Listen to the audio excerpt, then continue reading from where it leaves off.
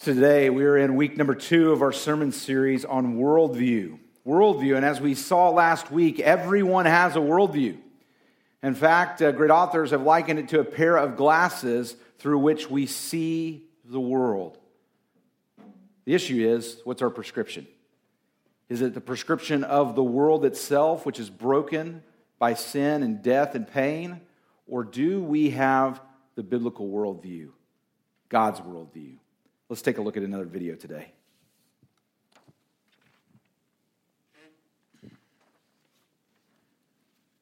Now, of course, the thing about worldview is everybody has one. It's really tough to put people in categories, but you can kind of put their ideas in categories. For example, one idea leads to another. If you believe that the universe is kind of a gigantic cosmic accident, there's nothing spiritual about it, it's just a physical place of cause and effect, of natural causes and processes, then that's going to affect how you think about the human person. That's going to affect whether you think a human person is spiritual, whether there's anything metaphysical about them. It also affects human value. Because if there's nothing to us but our physical selves, then there's nothing inherent about us to give us value. Value has to be bestowed from the outside. And that means somebody is always calling someone else less than. And that's what we've seen throughout history. And so you see how these ideas have consequences. And so what you can do is actually see, based on what people think about God or truth, you can kind of see where their other beliefs are going to tend to fall down. Now, one of the hardest things is communicating to someone across worldview lines. A lot of times as Christians, we're ready to give answers. You know, someone says, how can you believe this? And we're ready to give answers. I think Christians should learn from two of the great educators in history, Socrates and Jesus. They weren't great answer givers. They were much better question askers. People would come to Jesus with a question. He'd ask a better question. And I think Christians can actually learn to have wonderful conversations about things that matter, even with people we disagree, if we learn some basic questions. One question is, how do you know that's true? That's a really important question. When someone says something like, well, I don't think anyone knows the truth. Well, how do you know that's true? And what you're doing is creating dialogue and making someone kind of defend this belief that's really important in their life, but maybe they never really have thought through. Another question is, what do you mean by that? That might be the most important question because definitions really matter. The battle really for our hearts and minds and the battle for a society is really over how we define words like truth and love and freedom and human value and sexuality and family and marriage. All these questions are based on definitions, and these definitions, whichever ones we settle on, come from our worldview. So I once had a lady tell me, how can you believe in God? And I said, well, what do you mean by God? And she said, a grumpy old man with a beard in the sky who can't wait for you to do something wrong so he can strike you with a lightning bolt. And I thought, well, I don't believe in that God.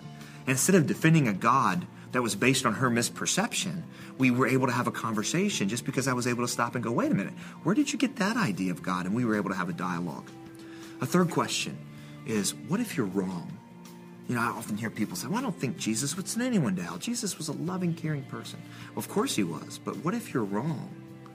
And how do you know that's true? And see how these questions can actually make someone defend their ideas. And a very important question to ask is, when did you come to that conclusion? See, people don't just believe things out of a vacuum. Beliefs are often tied to stories. I once had an atheist tell me that the reason, she was an older woman, I asked, when did she stop believing in God? And she said that when she was very little, her oldest memory, she was in her 90s at the time, her oldest memory was visiting her relatives in Poland who were Jewish. And you might guess the rest of the story. They became victims of the Holocaust. And so really her disbelief in God came out of a personal story that had to do with people that she loved. And we have to understand that beliefs aren't just esoteric things that exist in people's heads. We often say beliefs have feet. They live life with us. And if you can get to that story, you can often get to someone's worldview in a way that's really helpful, and you can have a conversation and maybe even point them to truth. Great second video that we see here based upon worldview. And again, as you saw the little tag there at the bottom of the screen, these videos are on right now. Media, again, as I mentioned during our announcement period, that we all as a church body have a subscription to. If you're not yet signed up, contact the office. This video and more related to worldview and many other things about maturing in our relationship with Christ. But today, as we kind of hit our second sermon, setting up the rest of the series about worldview. Last week we defined what is a worldview. This week we're going to look specifically at a biblical worldview. Some highlights of what it means to have a biblical worldview. And of course, as we continue on through this sermon series, then we're going to look at specific topics, related hot topics in our world today. And what does the Bible, what is God's worldview, which is synonymous with the biblical worldview, because of course we know the Bible to be the Word of God, of which we'll talk about a little bit today. What does God say about these issues of which we're dealing with in our world? And a story is told of a minister named Marilyn Sewell, and she was a self-professed liberal minister of a self-professed liberal denomination. And she was having a conversation, an interview, in fact, with Christopher Hitchens, who is the well-known and very outspoken atheist before his passing. And she, almost to garner, you could see throughout the course of this interview, she was almost trying to garner respect from Christopher Hitchens, the again outspoken atheist, by saying, I am a minister in a Christian church, a church that is of the Christian tradition, but I really don't believe in any of the tenets of the Bible. I don't believe in the resurrection, the birth of Jesus Christ, the virgin birth of Jesus Christ, the atonement of Christ. I don't believe in the resurrection. And basically saying, I just kind of believe in it. This would be my paraphrase. Believe in it for tradition, and I believe in it for the good that comes out and some of the good teachings of Jesus Christ. And we know that Christopher Hitchens, obviously from a biblical worldview, was quite off base with his worldview. He did not even believe in God, of course, an outspoken atheist. But even so, he framed it very, very well here. He said, I would say, this is in the midst of this interview, he said, I would say that if you don't believe that Jesus of Nazareth was the Christ and Messiah, and that he rose again from the dead, and by his sacrifice our sins are forgiven, you're really not in any meaningful sense a Christian. He framed that, an atheist framed it just perfectly. Because his point was, behind that, why in the world are you adhering to this thought? Why are you adhering to this worldview if you don't believe in the very tenets of what Christ himself taught? So here's the thing. When we look at Scripture, when we look at the biblical worldview, which again is God's worldview, take a look up on the screen and write it down. We study Scripture because it tells the truth about God, the world, and man's relationship to God and the world. This is a quote from David Noble, founder of a ministry called Summit Ministries, which is a great ministry that for years and decades has been training Christians to understand biblical worldview and the rest of the worldviews of the world. So again, it says we study Scripture because it tells the truth about God, the world, and man's relationship to God and the world. So let's turn here in 2 Peter chapter 1, verses 16 and following. 2 Peter chapter 1, verses 16 and following. So this is, of course, Peter that's writing. And he says, speaking out towards the critics and the false teachers of his day, but think how true these words ring even in the 21st century. For we did not follow cunningly devised fables when we made known to you the power and coming of our Lord Jesus Christ. But we were eyewitnesses of his majesty. We were there, he says. We weren't making this up. We were there. For he received from God the Father honor and glory when such a voice came to him from the excellent glory. This is speaking of the transfiguration, which we will read in just a few moments. That voice came from the excellent glory and said, "This is my beloved Son, in whom I'm well pleased." And we heard this voice which came from heaven when we were with him on the holy mountain.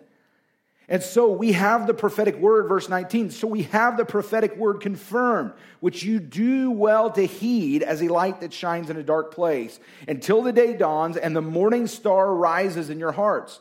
Knowing this first, that no prophecy of Scripture is of any private interpretation, for prophecy never came by the will of man, but holy men of God spoke as they were moved by the Holy Spirit. So as we'll walk through this passage today, it kind of breaks down into three parts. We're going to put those up on the screen as we get to them. But each one of these sections, which we'll have a little title for each one of these sections, the first one really deals with what we will call apologetics. And you may have heard that word before if you've been in church circles for any length of time. And this is a word that simply means, it doesn't mean we're kind of, sheepishly apologizing for what we believe. No, it means to defend the faith, giving reason and good answers from the Bible and from the world of what we believe. So the first one is going to deal with apologetics. The second is going to look at worldview specifically. How does what Peter says here deal with and speak to the biblical worldview and how it looks at the world? Then, of course, we're going to see again, it is trusted guidance. We have the trusted guidance of the Holy Spirit who illuminates the Word, the same one who illuminated and gave the Scriptures to those who wrote them down, gives us trusted guidance in our day. Lord, as we come to this passage today, and as we continue through this sermon series, Lord, help us to see the truth of your Word and your worldview. God, from the beginning of the church in the first century, we know worldviews have been at odds. Your worldview, the Christian worldview, the biblical worldview, and the worldview, of course, at the world at large, culture at large. And Lord, we know that the worldview of culture at large is infected by sin, as we all have been infected by sin. But Lord, in your grace, you have saved us through the person of Jesus Christ. Your Son, Jesus Christ, has saved us and given us a new nature. And Lord, we, through the reading of your word and through obedience, are renewing our mind, as you tell us in the book of Romans. But God, help us to look at our world not as adversaries. But Lord, help us to look at the world as people just like us before we came to faith in Christ. Those that are lost and hopeless, and trying to navigate a broken world.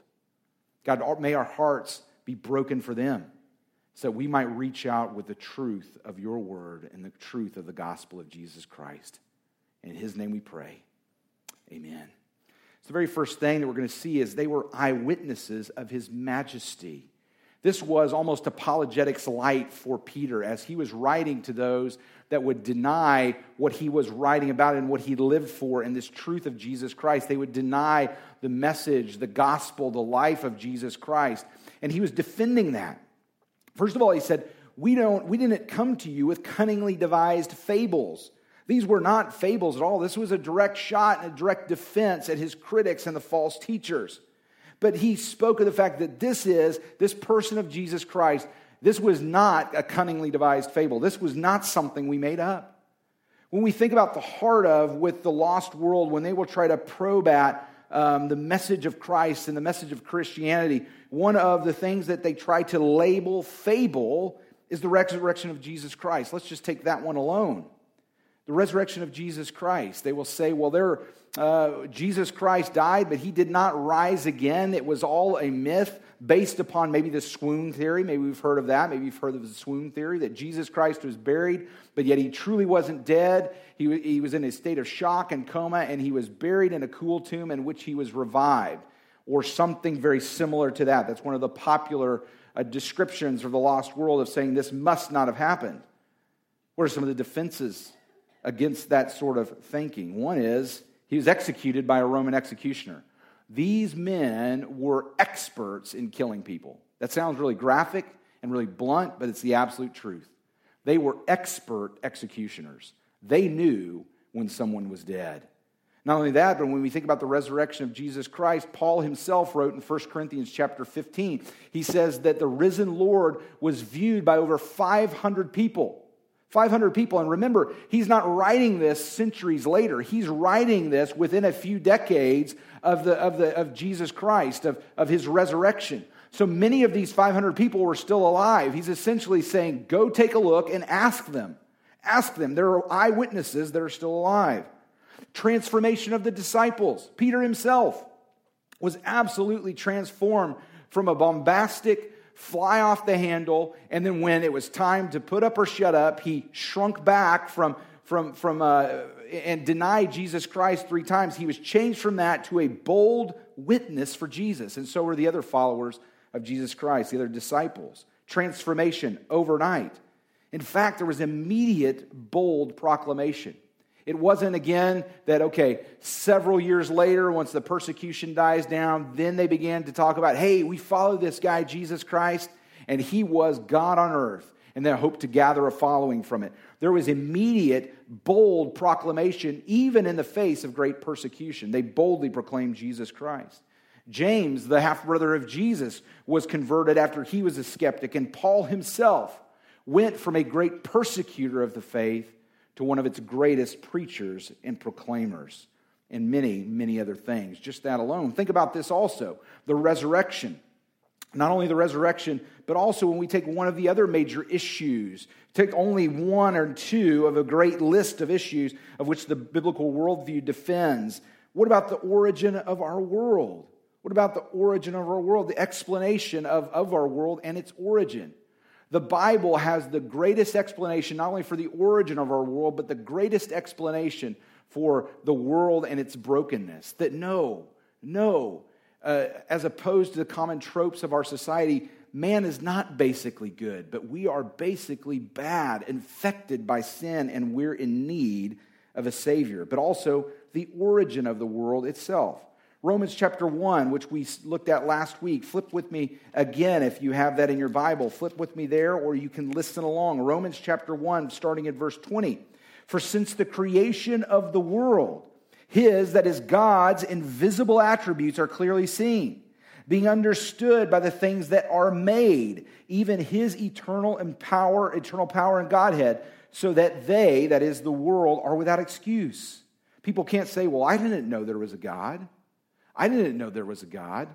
They're surprised one day when they stand before Him. I didn't know there was a God. He said there's plenty of evidence in our world. Just look at the world around you. You have to do logical backbends to think that all of this world and its incredible complexity just happened by natural chance. He says, because although they knew God, they did not glorify Him as God. Although you could look around and there's an inkling within the heart and mind of mankind that there must be something beyond just the natural world, they denied it. They denied it. And they did not glorify Him as God, nor were they thankful, but became futile in their thoughts, dug a deeper and deeper hole, and their foolish hearts were darkened. Remember, we talked about this last week. Foolishness in the Bible isn't ignorance. It is willful putting aside, and it's willful disobedience. That's what foolishness is in the Bible. Professing to be wise, they became fools. What he's saying there is essentially there is plenty of evidence in our world around us to look at this. If we look at it with honesty and say, it doesn't matter how many billions of years you add, time plus matter plus chance cannot equal this world in all of its great complexity. In fact, the National Academy of Sciences, just one organization, they say in their purpose statement, it says that they seek naturalistic explanations for the phenomenon, the data within the framework of natural laws and principles. So when they're looking at the world, again, it says they are seeking naturalistic explanations for the phenomena that they can observe in our world. So here's the thing. Even an organization like that is not starting with observation. They're not starting with sort of basic objective observation and saying, we are going to observe the data and see what it bears out. We're not going to just observe with no preconceived notions and we're going to see what the data bears out. We're not going to look at our world and say, gosh, it is so complex, there must be a designer. There's no way that you could see a tornado making its way through a junkyard and leaving a 747 in its wake. That is the level of complexity we're talking about. That's the level of complexity. But what happens is they assume within their own purpose statement, they make the assumption that all can be explained by natural laws. You know what that is? When you make an assumption about a belief?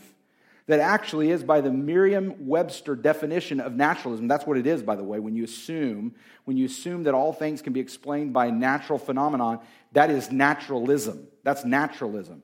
And you know what a Merriam-Webster dictionary defines naturalism is a doctrine. They actually define it as a doctrine. Now here's where the circular reasoning comes in to this National Academy. They say within their own sort of a fuller explanation of their purposes that they believe that no beliefs, no observations should be based upon doctrine. Now here's the thing. They're speaking, of course, of religious doctrine. All the while having a blind spot of their own, that they have their own doctrine saying that we're not going to start with observation. We're going to start by observing with the assumption that everything comes by a completely natural explanation. And see, what you're seeing is an incredible movement within the sciences that many people, and this has been happening for centuries, really, that many scientists that even begin to study with openness and open mind the world around them, and they observe not with preconceived notions, begin to come around to the fact that there's got to be more to this. It is too complicated to not have some sort of a design. Harvard's Richard Lewontin says this: "We take the side of science in spite of the patent absurdity of some of its constructs." Now, this is not all of science. He's speaking of naturalism, of course. "For we cannot allow a divine foot in the door." He says, in spite of patent absurdity of some of its constructs, for we cannot allow a divine foot in the door. Paul Amos Moody, a famous evolutionist, in fact, he wrote a book called The Introduction to Evolution. As he went further and further in his life, his mind began to open to what he would see around him. And he says, the world has a definite design. Think about how he changed from writing the book, Introduction to Evolution, to this statement. The world has a definite design, and a design suggests a designer. And you can see this over and over and over again with those who courageously, let me tell you what, it takes courage to break ranks. They've broken ranks and they've said, we look at this world, and they might not come to the Judeo-Christian understanding of who God is, but they say, okay, this is too complex for just to happen by chance.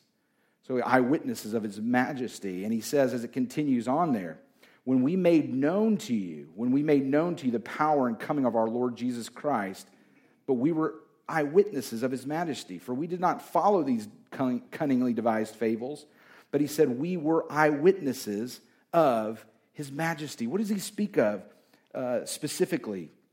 Well, as you continue into verse 17, he says, for we received from God the Father honor and glory when such a voice came to him from the excellent glory, from the heavens. And that voice said, this is my beloved Son, in whom I am well pleased. This speaks of the transfiguration of Jesus Christ. In Matthew chapter 17 and other reports in the Gospels, this is where a selection of the followers of Jesus Christ were with him upon the mountain, and he revealed to them his full glory. Verse 1 of chapter 17 of Matthew says this: Now after 6 days, Jesus took Peter, James, and John, his brother, led them up on a high mountain by themselves, and he was transfigured, meaning it was almost like a peeling back of the layers of his humanity to reveal his full glory and his deity. He was transfigured before them. His face shone like the sun, and his clothes became as white as the light. And behold, Moses and Elijah appeared to them, talking with him. And Peter answered and said, he's like almost, I don't know what to do. Lord, is it good for me to be here? If you wish, let me make 3 tabernacles. Let me make 3 dwelling places, one for you, one for Moses, and one for Elijah. It says in verse 5, and while he was still speaking, behold, a bright cloud overshadowed them.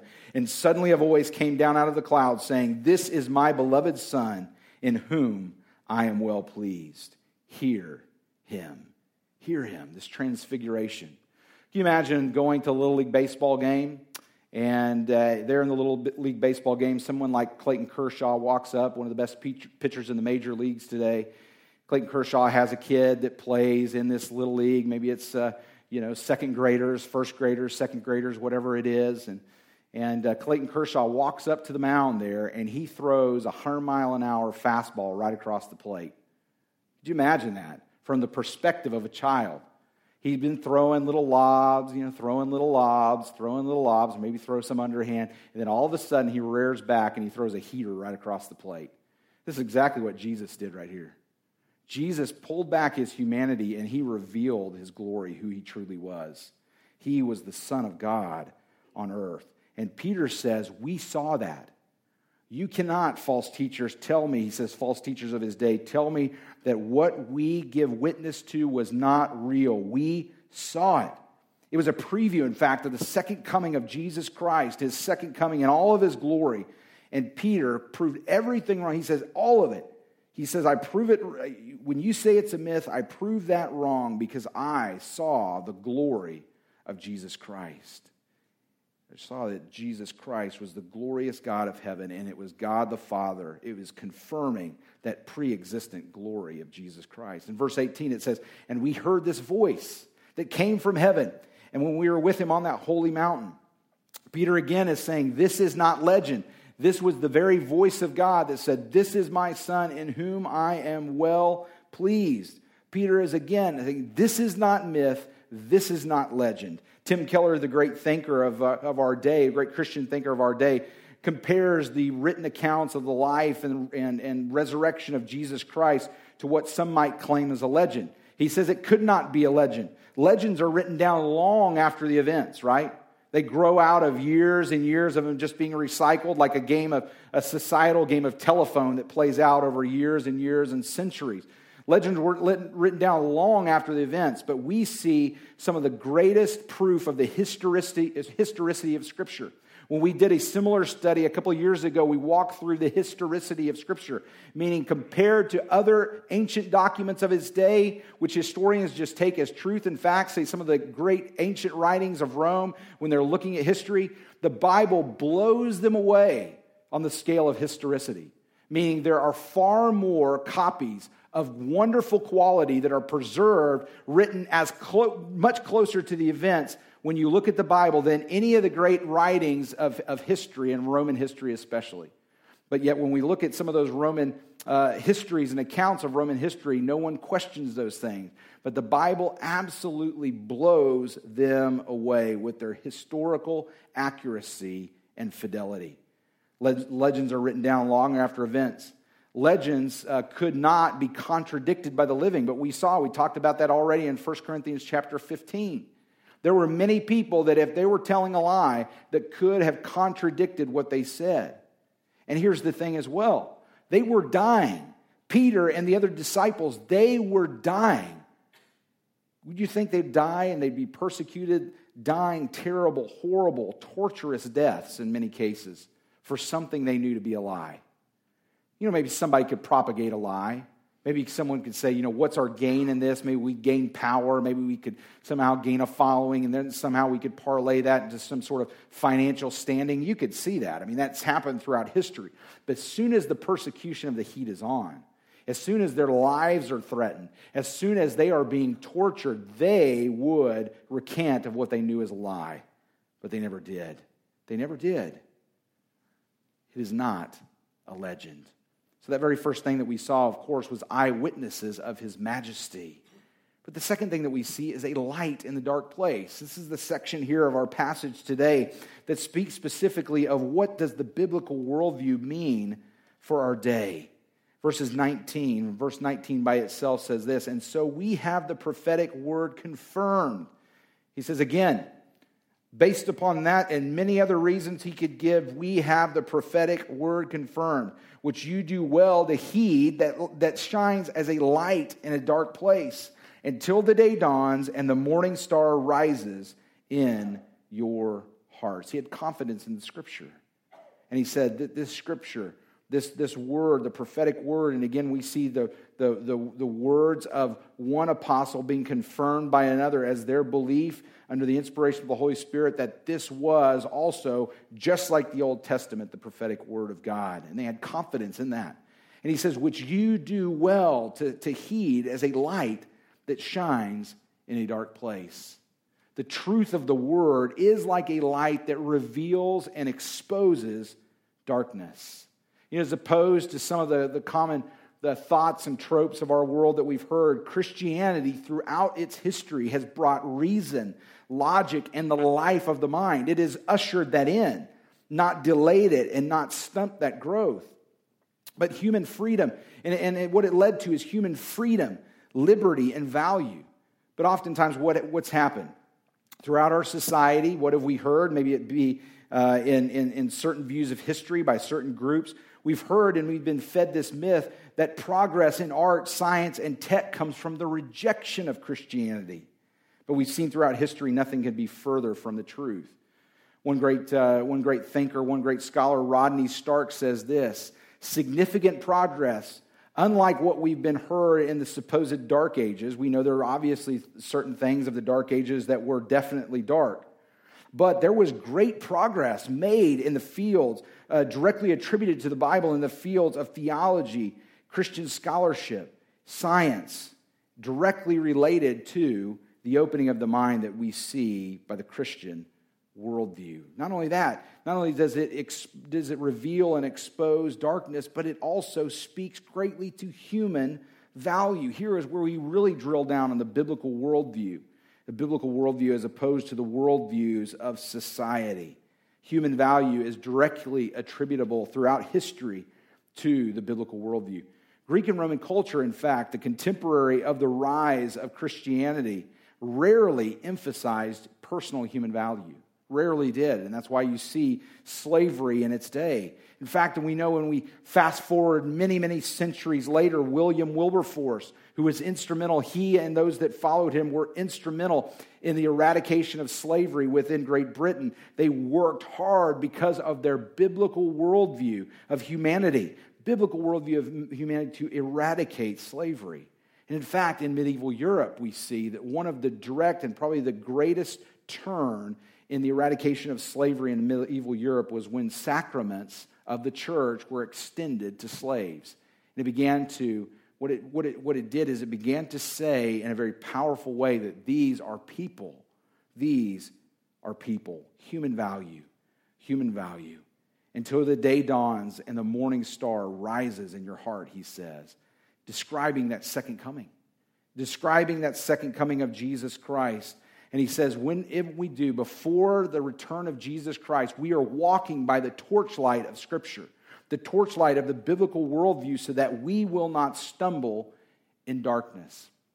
You know, many news stations and many newspapers, but I especially think of news stations, their taglines when they're coming back from commercials say something like, your source for news, your source for this, your source for the events of the day. But when we think about worldview, what is our source for how we view the issues of the day? Is our source for how we view the issue of abortion, the issue of immigration, race relations, sexuality, possessions, entertainment? Is our source for that just whatever the latest thought is of culture and society, whatever the latest quote-unquote expert says, or the latest book says, or the latest article, or the latest social media post? Is that our source for truth? Or is our source for truth the unchanging, inerrant Word of God? So eyewitnesses of His majesty, number one. Number two, we see that specific focus in verse 19 on worldview as we see that the Bible is a light shining in a dark place. And number three, we see that it is not, again, of just some private interpretation, as he will say, but they are moved by the Holy Spirit of God. Verse 20 says this, knowing first that no prophecy of Scripture, no giving of Scripture came from any private interpretation. So some might say, well, that's just a person that wrote that. Well, we believe what God says for Himself in His Word is that it is not of private interpretation, but they were given the Word of God through the Holy Spirit. For the prophecy never came by the will of man, but holy men of God spoke as they were moved by the Holy Spirit. So again, knowing this first, that no prophecy of Scripture is of any private interpretation. That word for interpretation means to loose or untie or release. And the false teachers of Paul's day there in their society were very quick to just kind of release and untie and just speak freely of their own quote-unquote truth, their own beliefs. They'd say, hey, we've got the latest thing. We've got the newest thing. This is the latest belief. And they'd go to the city square and they would stand on a stump and they would say, this is the latest thing, the latest philosophy that you need to follow. Now, we don't stand up on a stump today. We don't actually go to the city square, but we go to the city square of just society and media and whatever else and give these loosing or untying of private interpretations. But Peter says that's not what's happening at all. But he's saying the prophecy never came by the will of man, but by holy men of God. They spoke as they were moved by the Holy Spirit. Carried along is what it says. Moved there speaks of being carried along, like the wind. And as many of you know, pneuma, the word translated spirit in the Bible, and in certain contexts, of course, speaking of the Holy Spirit, is also a word for wind. So this is a purposeful, under the great glorious teaching of God, this is a purposeful double entendre, meaning the Holy Spirit was the wind that carried them along. And so when you relate this to an illustration of different ships sailing upon a lake, mid-afternoon, there might be a ship that's red, there might be a ship that's small, there might be a ship that's large, this one might have 4 sails, this one might have 2, or whatever else, many different shapes and sizes, unique in all of their makeup and their purposes, yet they're carried along by the exact same wind. And in the same way, the writers of Scripture were unique. They might have had unique styles, unique experiences, personalities, teachings, experiences of their day, but they were all carried along by the same Holy Spirit and came to the exact same truth. Because what did they do? They raised their sails of willingness. Those prophets, the holy men of which God spoke through, they raised their sails of willingness and allowed the Holy Spirit to carry them along as they wrote the truth. So here's the thing. We return right to where we started here with that quote of David Noble. He says again, we study Scripture because it tells the truth about God. It tells us the truth about God, the world, and man's relationship to God and the world. Again, we study Scripture because it tells the truth about God, the world, and man's relationship to God and the world. When we think about that, a great encapsulation of exactly what God claims for the Bible itself, will we be like those great prophets of old and the writers of Scripture? They raised their sail of willingness so that the Holy Spirit might carry them along as they write Scripture. What about us? Will we raise our sail of willingness that we might be carried along by the truth of God's Word and His Holy Spirit? Let's pray. Lord God, as we continue to dig in over the course of these next several weeks, looking at specific issues of worldview and culture, may we have this issue settled in our mind that we do not look for any other source of truth other than your Word. God, your Word stands up to examination. If there's anyone here today that is struggling with belief in you and belief in your Word, God, may let them look, let them dig, let them read in God's Word, and because we know it will stand up to scrutiny. God, we pray for anyone in the room today that may want greater, more information about something they heard today. More information about what the Bible says about this, or what information about the Bible itself. God, would they be willing to contact me or someone else they know and trust in this room as a believer in this room today? But God, on the central message of Scripture, the central message of the worldview of Scripture, that the world that we live in, you've created it, but yet it fell into sin. Or that's not where the story ends, but you have redeemed us through Jesus Christ, and one day it will be made new. God, may today be the day that they would surrender their life unto this truth, and not just to an idea, but to a person, the person of Jesus Christ. In His name we do pray. Amen. See, folks, we're going to have a chance for you to respond in whatever way the Lord may be leading you to here in just a few moments. But really, as I mentioned just a moment ago in the midst of my prayer, the centrality of the biblical worldview is this, is that the world in which we live was created by God. It's not here by chance. And we are the crown jewel of its creation. However, we have fallen into sin, and we've been separated from God. That's pretty bad news. That doesn't sound like very good news at all, except the good news of this, that God in His justice didn't just sort of remove sin and just kind of forget about it. He couldn't do that as a holy God. And He knew we could not pay the penalty of our own sins. So what did He do? He sent His own Son, Jesus Christ, to this world to die on the cross for our sins. He rose again, proving exactly who He said He was, that He might redeem us. He might redeem us and buy us back from that slave market of sin. And He says that one day He will return and restore all things, and restore them good as new. Now here's the thing. That is a great message of the gospel, but it is an idea that is not just an idea of an ethereal idea out there just to think about. It is the greatest truth of the world that also comes with the greatest choice. It is the choice for each individual to make that decision of whether they're going to surrender their life unto the Lord Jesus Christ, be forgiven and cleansed and be born again. So what about you? Have you made that decision to follow Jesus Christ? If you haven't, again, in just a few moments, we're going to sing, we're going to stand, sing, and I'll be at the back. And I'll be back there for you to come and speak to me about giving your life to the Lord Jesus Christ. Maybe you're out there today and you just need prayer. You just say, Pastor, there's something I desperately need you to pray about with me. There's something I need answers of what God says in His Word, and I need to know how to deal with this particular issue in my life. I'll be back there. I'd love to pray with you. But again, if you're here today and you don't know Christ as your Savior, do not let another day go by. As we stand and we sing, you respond.